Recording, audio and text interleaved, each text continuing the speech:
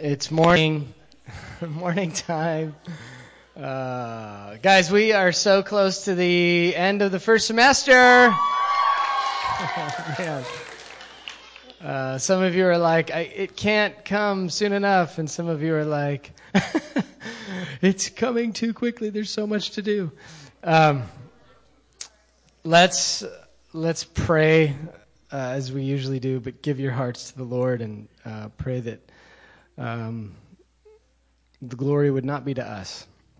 Here we go. No bis Domine, Domine. No bis Domine. Sed nomini, tuo da gloriam. Non nobis Domine, Domine. Non nobis Domine. Sed nomini, tuo da gloriam. Amen.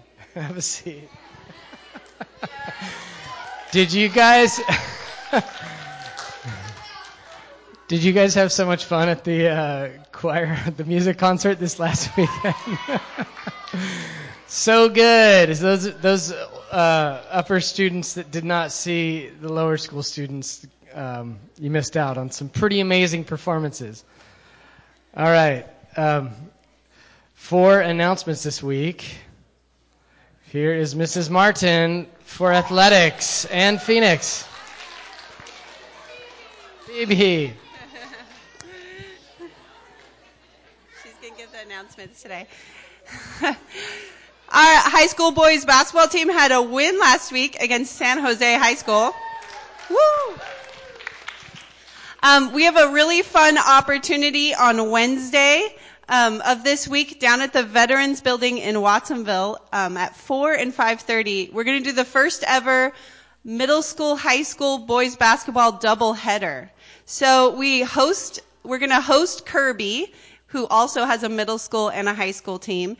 And our middle school teams will play at 4 o'clock, and then our high school teams will play at 5:30. So this is a really fun opportunity we have to for the older kids to come cheer on the middle schoolers, and the middle schoolers to stay after and watch a high school game. Should be really fun. So as many of you as can come, this is really fun. We only have maybe like 3 or 4 home games the whole year. So this will be a really great opportunity. The high school boys also have a game tomorrow night in Fremont against Kennedy High School, and the middle school has another game on Thursday against PCS. But Wednesday should be really fun. All right. Thank you, Mrs. Martin and Phoebe. And now we have some announcements from our leadership students. I never know which ones it is each week, so that's why I don't introduce them by name. Okay, here they are. Here we go. Okay, we'll start off this morning, guys. Good morning. So, as most of you know, last Friday, as most of you participated in, we had the middle school choir. And that was a great job, guys. So good job on that. If you missed that, I'm sorry for you. I missed it too. This Friday, we have a choir as well for the upper school. Please attend that. That'll be on the 13th, and that's this Friday. Okay, I have the house points. In 4th place with 13,070 is George. 3rd place with 14,585 is Calvin. 2nd place with 15,055 is Aquinas. And in 1st place with 15,275 is Augustine.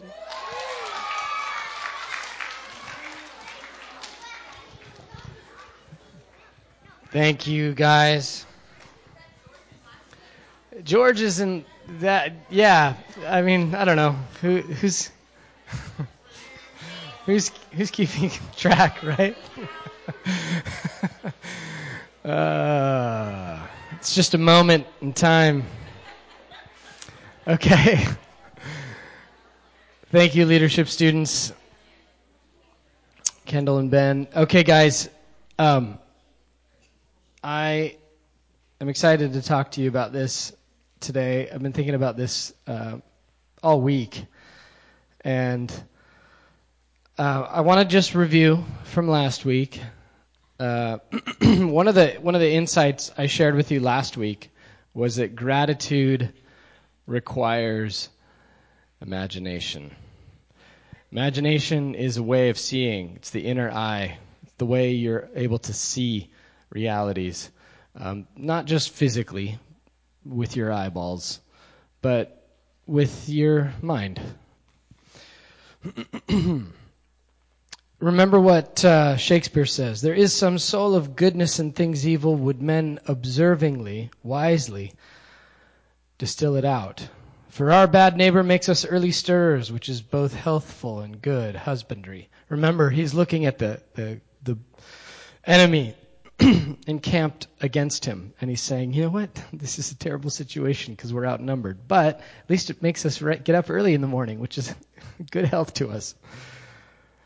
Besides, they are outward consciences, and this is more important. Preachers to us all, admonishing that we should dress fairly for our end. Fairly, not just what they physically put on their bodies, but dress their souls. Thus we gather honey from the weed and make a moral out of the devil himself. We saw that this idea comes from James. Count it all joy, my brothers, when you meet trials of various kinds, for you know that the testing of your faith produces steadfastness, and let steadfastness have its full effect, that you may be perfect, complete. That's what that word really means, complete, lacking nothing. So, we really looked at this question, how to be happy.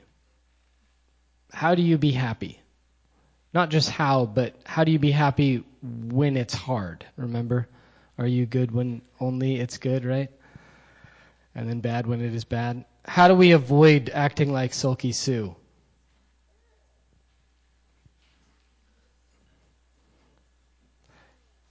And we looked at how ingratitude needs imagination in order to do this. Ingratitude is a lack of imagination. And thankfulness is that key. Thankfulness was the way in which we fight the good fight, because it is a weapon against unhappiness. And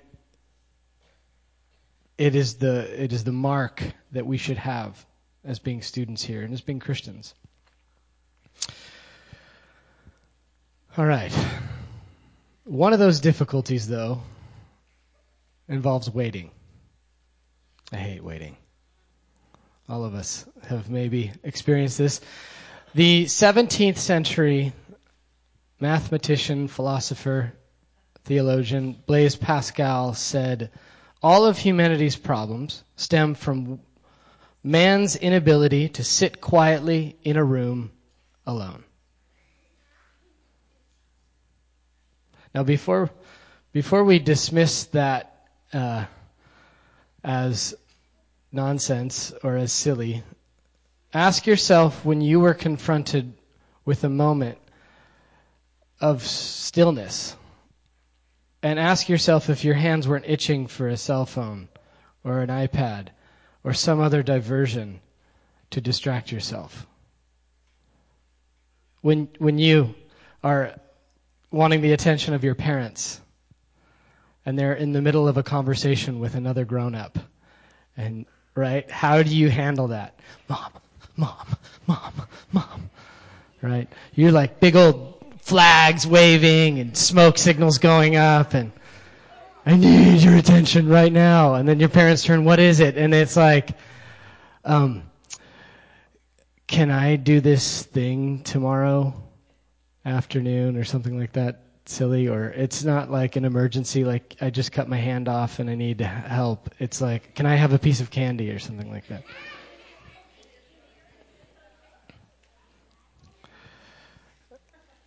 Pascal's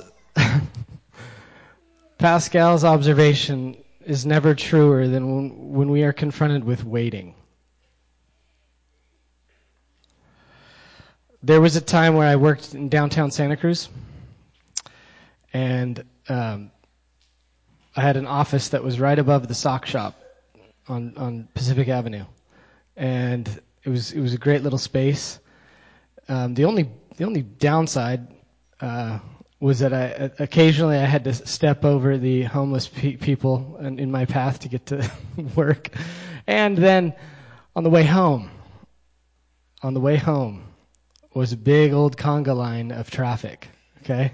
Every day and I went every possible way. I went Branson 40. I went the ocean way. I went, and there's this experience. So some of you maybe had this where you're sitting in traffic and one lane is just going, right? And some of you students are like picking up on this now. Dad, get in the other lane. Get in the other lane, Dad.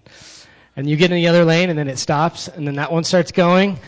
You're like, no! And you're looking behind, and you're like, okay, and you make a break, and then it stops, and you're like, ah! And the other one starts going. This is like, they call this the Santa Cruz effect. Scholars have studied this. Or the LA effect, maybe. This is just waiting, people. This is waiting, right? Some of you, students who are getting near the age of driving are going to experience one of life's joys. It's called the DMV. And Dante doesn't talk about this part of hell, but it is there where you take a number and you got to sit in a seat and you got to go up, but you don't have the right form, so you got to sit back down and take another number, and then this person can't help you because they only lick envelopes, and so you got to like wait for the person that actually can do something about it. So, first grade, second grade, kindergarten, you'll get there. So, I know that we don't always think of this, but this is one of the difficulties of life, is we have to wait for stuff. And I think this question of how do we wait? What do we do when we wait? Is a really good question. And an excellent question considering the season that we're in. It's not Christmas yet. It's Advent. And Advent means, in Latin, what is it? Coming. It is the archetypal season of waiting. And in this sense, Mother Church saw fit that she should give us a time where we are forced to sit quietly in the room of our souls. If we are learning how to be happy when life is hard, surely we should know how to wait.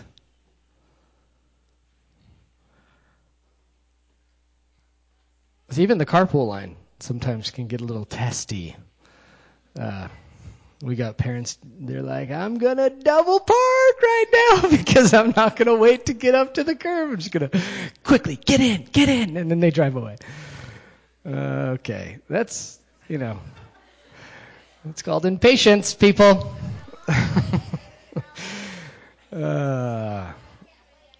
Thus, here's the thing, guys. If moments of waiting are going to be thrust upon us, and they will be thrust upon us in life, that's what life is about. You have moments of waiting that are imposed upon you that you don't always, or you're not always able to prepare for. Then how do we wait? I think a good way to see this is looking at the scripture reading from yesterday. This is the New Testament reading. An Advent reading. In those days, John the Baptist came preaching in the wilderness of Judea, saying, Repent, for the kingdom of heaven is at hand. For this is he who was spoken of by the prophet Isaiah, saying, The voice of one crying in the wilderness, Prepare the way of the Lord, make straight his paths. Prepare the way of the Lord. Make straight his paths. When your parents have guests coming over, what do they usually do before that time happens? Kira?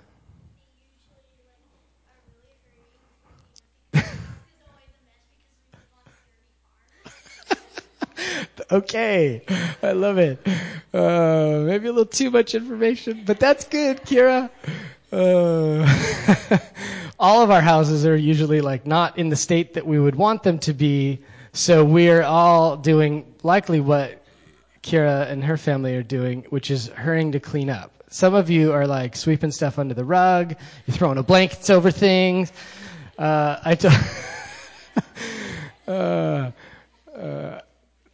told my son to clean his room the other day, and it was like totally clean.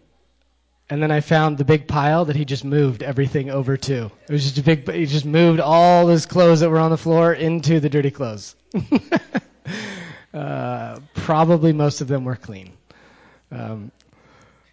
So we want to clean. We want to clean house. We want to make things right, make things straight. We want to prepare. That's the idea. And I think that is such a good answer to the question, what do we do when we wait?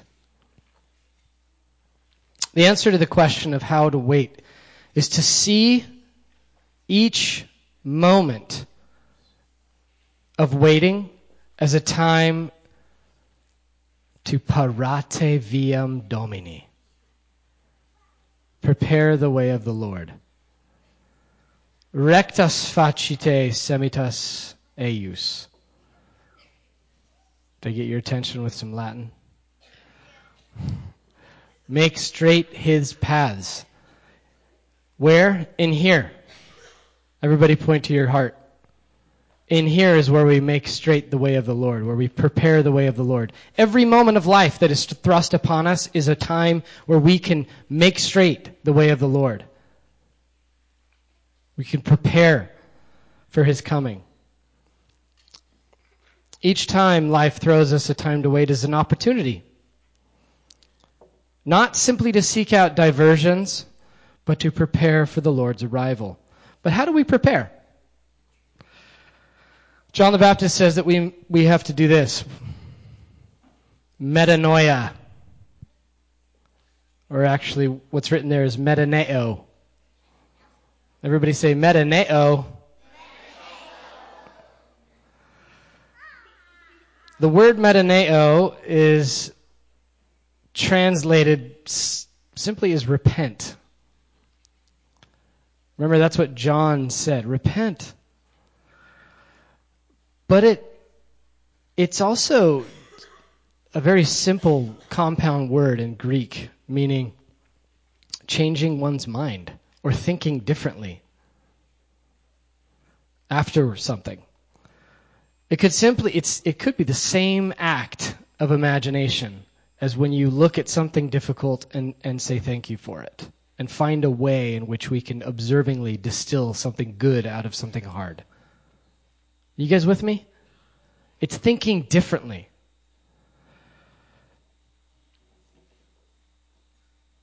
It is the active imagination required when life confronts us with a challenge and we need to give thanks. And I think, again, what season are we in? We're in Advent.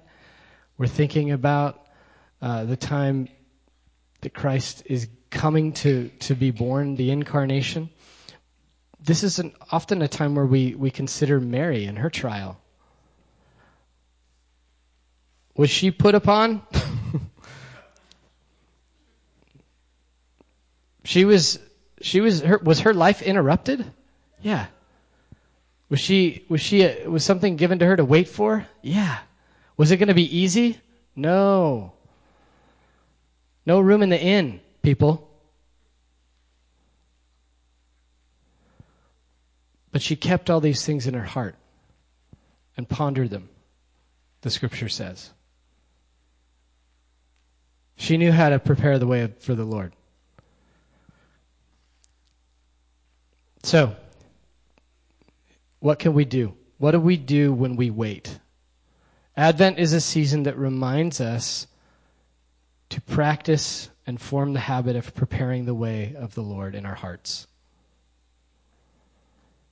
To make straight his paths in our souls. We do this by seeing how we might need to think differently about our situation.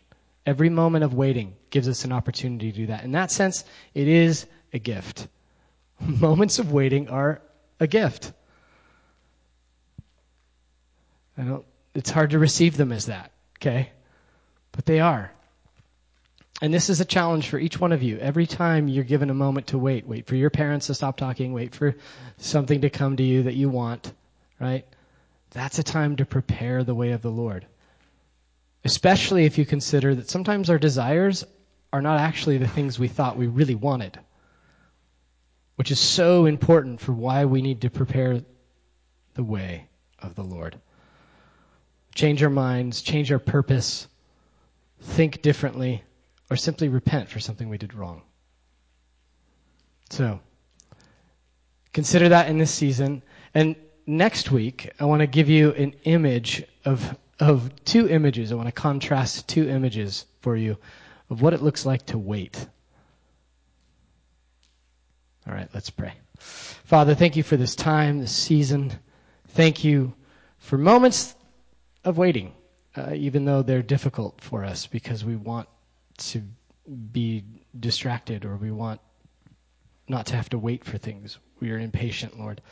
We don't know how to be long-suffering. Lord, we pray that you would give us that ability to wait, to make, and to use these gifts of waiting, these moments that are thrust upon us that we don't look for, but to use them, to see them as opportunities that allow us to prepare the way for you in our hearts. We pray that you would give us a good week in Jesus' name. And everybody said, Amen. Okay, off you go.